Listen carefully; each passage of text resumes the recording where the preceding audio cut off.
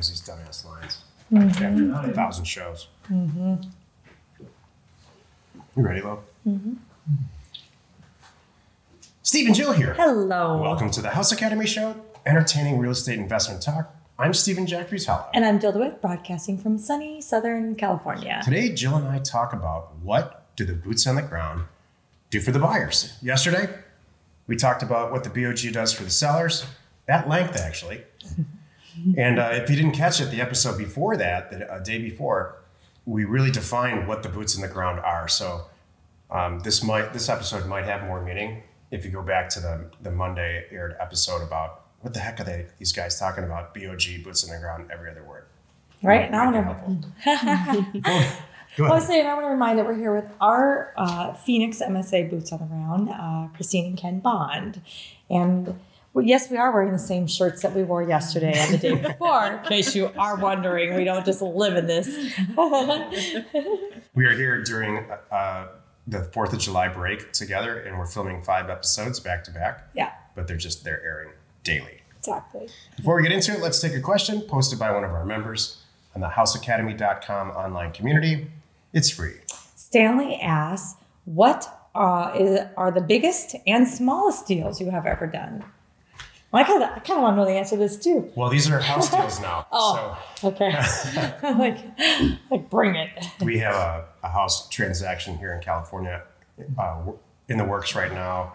The acquisition price is about $750 or $760-ish, and the sale price will be about $1 million, maybe 1.1. So that's as far back as I can remember, the largest house deal I've ever done, or we've ever done.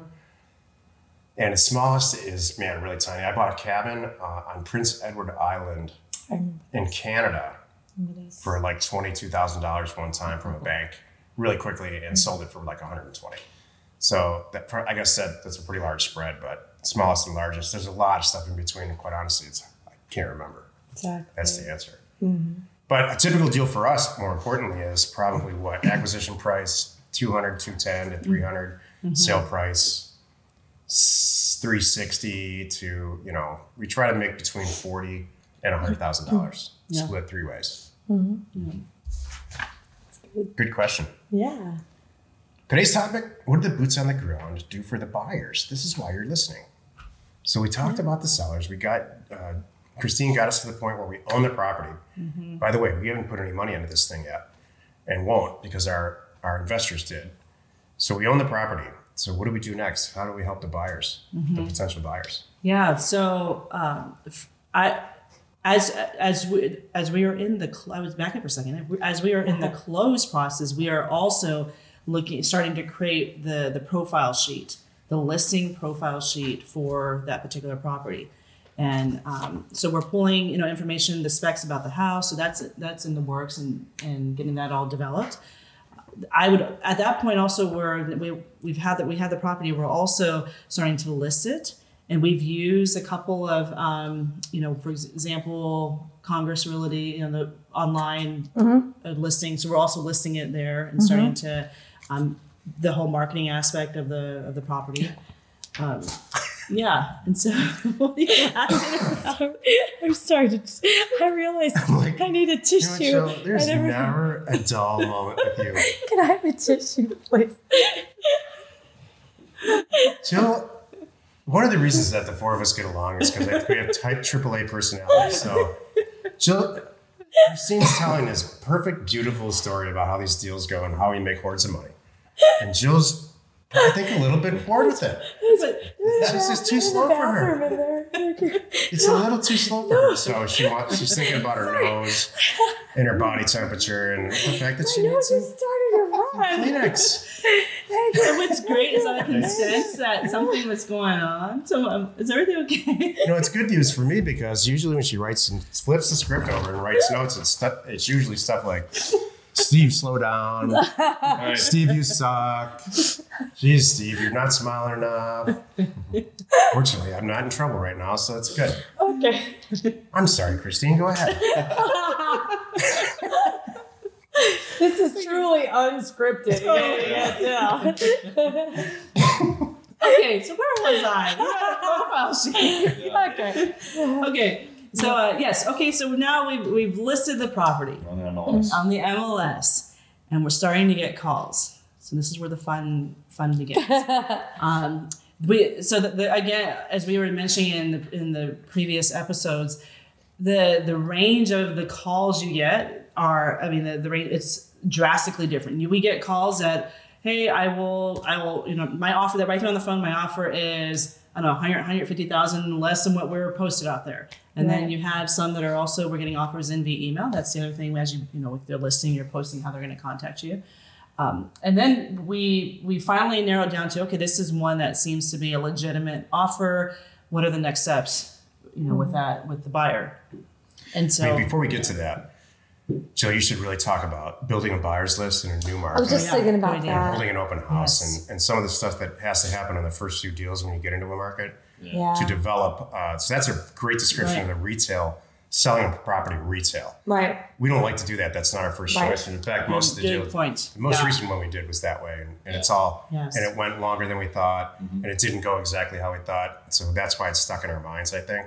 Right. But what we typically do, go ahead. What do we typically do? Well, our goal is to have a really good buyer's list and never have to list the property. Yeah. Yeah. that's Everybody it, right. wants an off-market deal, and we have off-market deals. But when you're new in a city, in a place, they don't, for some reason, they don't know you yet. You don't have the reputation yet. So just saying I have an off-market deal and emailing it to a bunch of potential buyers, in our case, usually it's other investors, it's not quite enough. So we have found that we put it in the MLS, have an open house, and start to collect these buyers, meet them, and get to know them. Investors Investors open house. only open house, Yeah. exactly.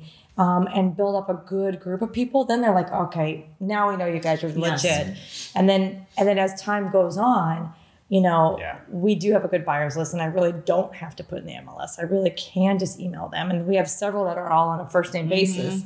That we all know how. I know what they're looking for. They know how we work. It's just a perfect storm, if you will.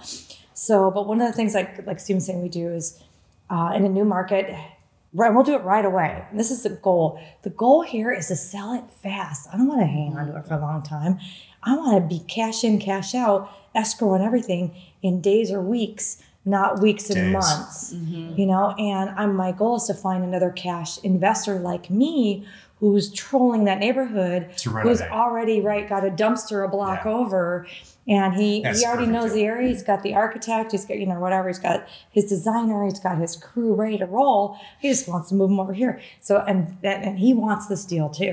So this is great. But how you get started is traditionally we put in the MLS, and we start getting ready. As we're getting ready to close, we're all getting ready to post it, because the day that it's recording, we want to hit that button and have it out on the MLS.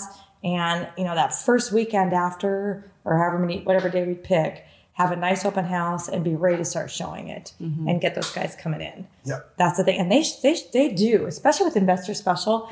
And we put our silly little sign out in the yard that's like almost a for sale by owner, Investor Special with our phone number. They call it, And then one thing I would say too is a good tip is we've learned, even though once you have it and it's under contract and being sold, keep that stupid sign in the yard, because they're still calling you, and you're going to keep building up build a that good list. investor list Yes. too. And now, because we do have 20, 30 people, in just this one small area that we just quickly can blast it out to them every time we get another one.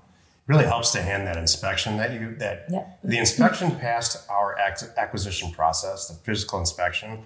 It's easy to hand that to the next buyer and say, look, this was done 3 weeks ago, and we had no one set foot in the house.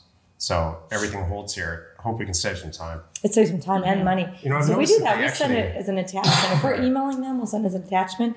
And the MLS, we can put it in there too. I So noticed it's all right that there. they all get their own inspections anyway. That- You notice that? That was a goof. Well, one time it was a goof because they didn't see ours, because it wasn't posted correctly in the MLS. But I some, think it's a guy thing, maybe. Maybe. Like people just want to get I don't trust that guy's inspection. It costs a few $100 just to get my own guy out there. Yeah. Yes. Yeah. We've But seen that. it says you're serious if you just hand him something. yeah, we just did it. Here you go. I can Yeah, save and you. there's just the full transparency. Again, it's upfront. This is the property. This is what you're getting.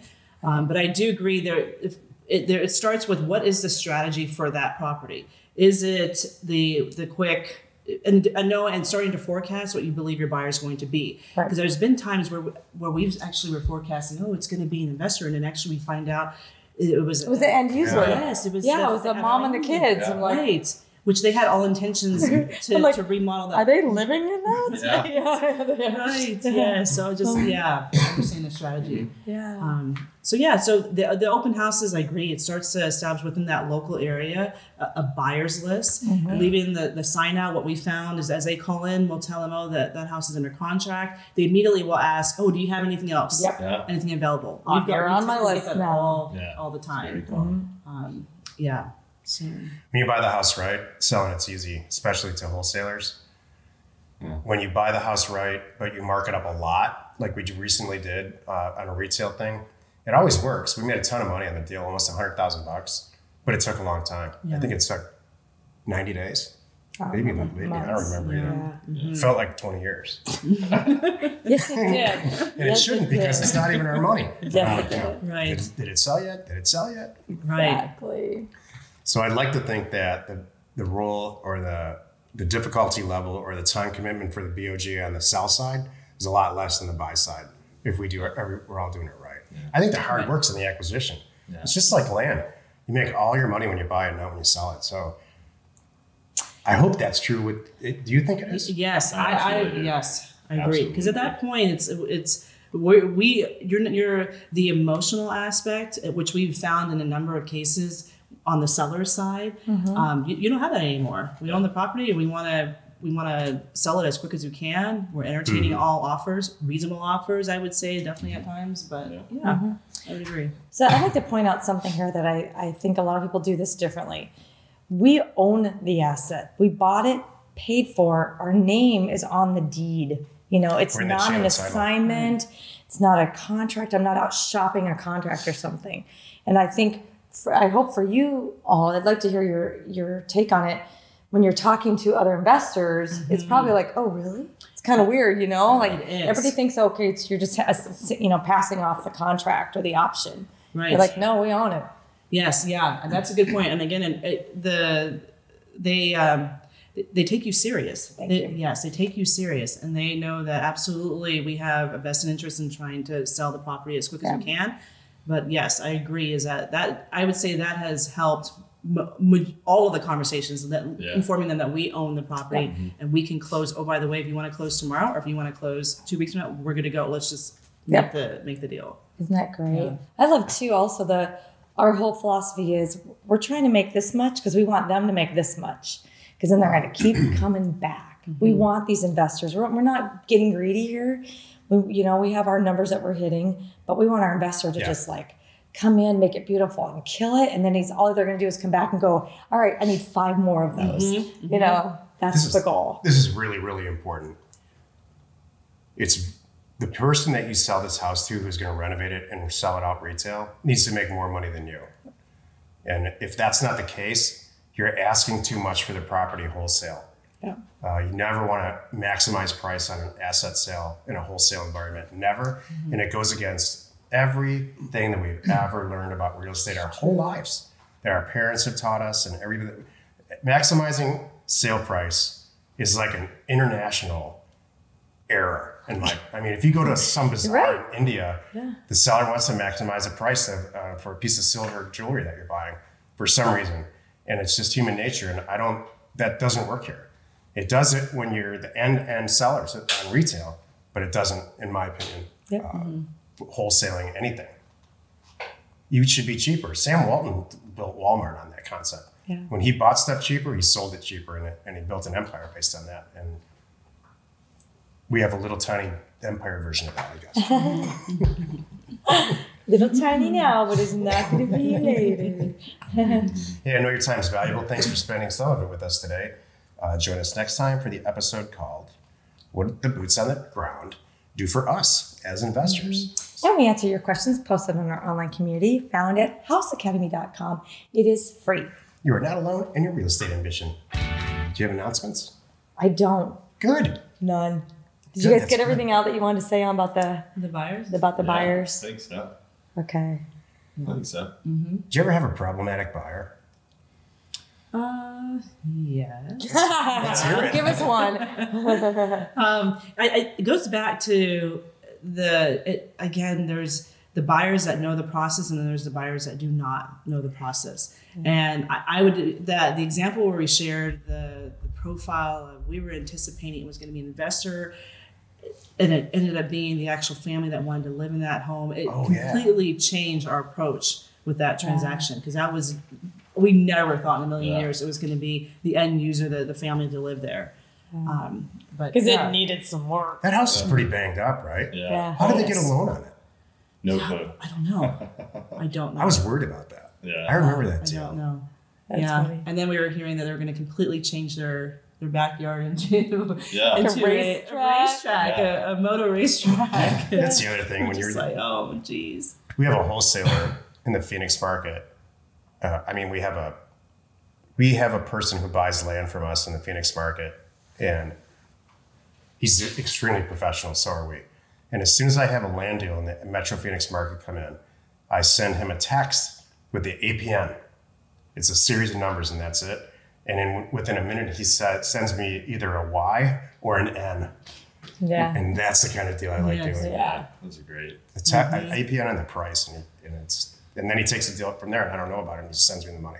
It's perfect. Yeah, that's awesome. Wherever you're watching or wherever you are listening, please subscribe and rate us there. We're Steve and Jill. Information And inspiration. to buy undervalued property.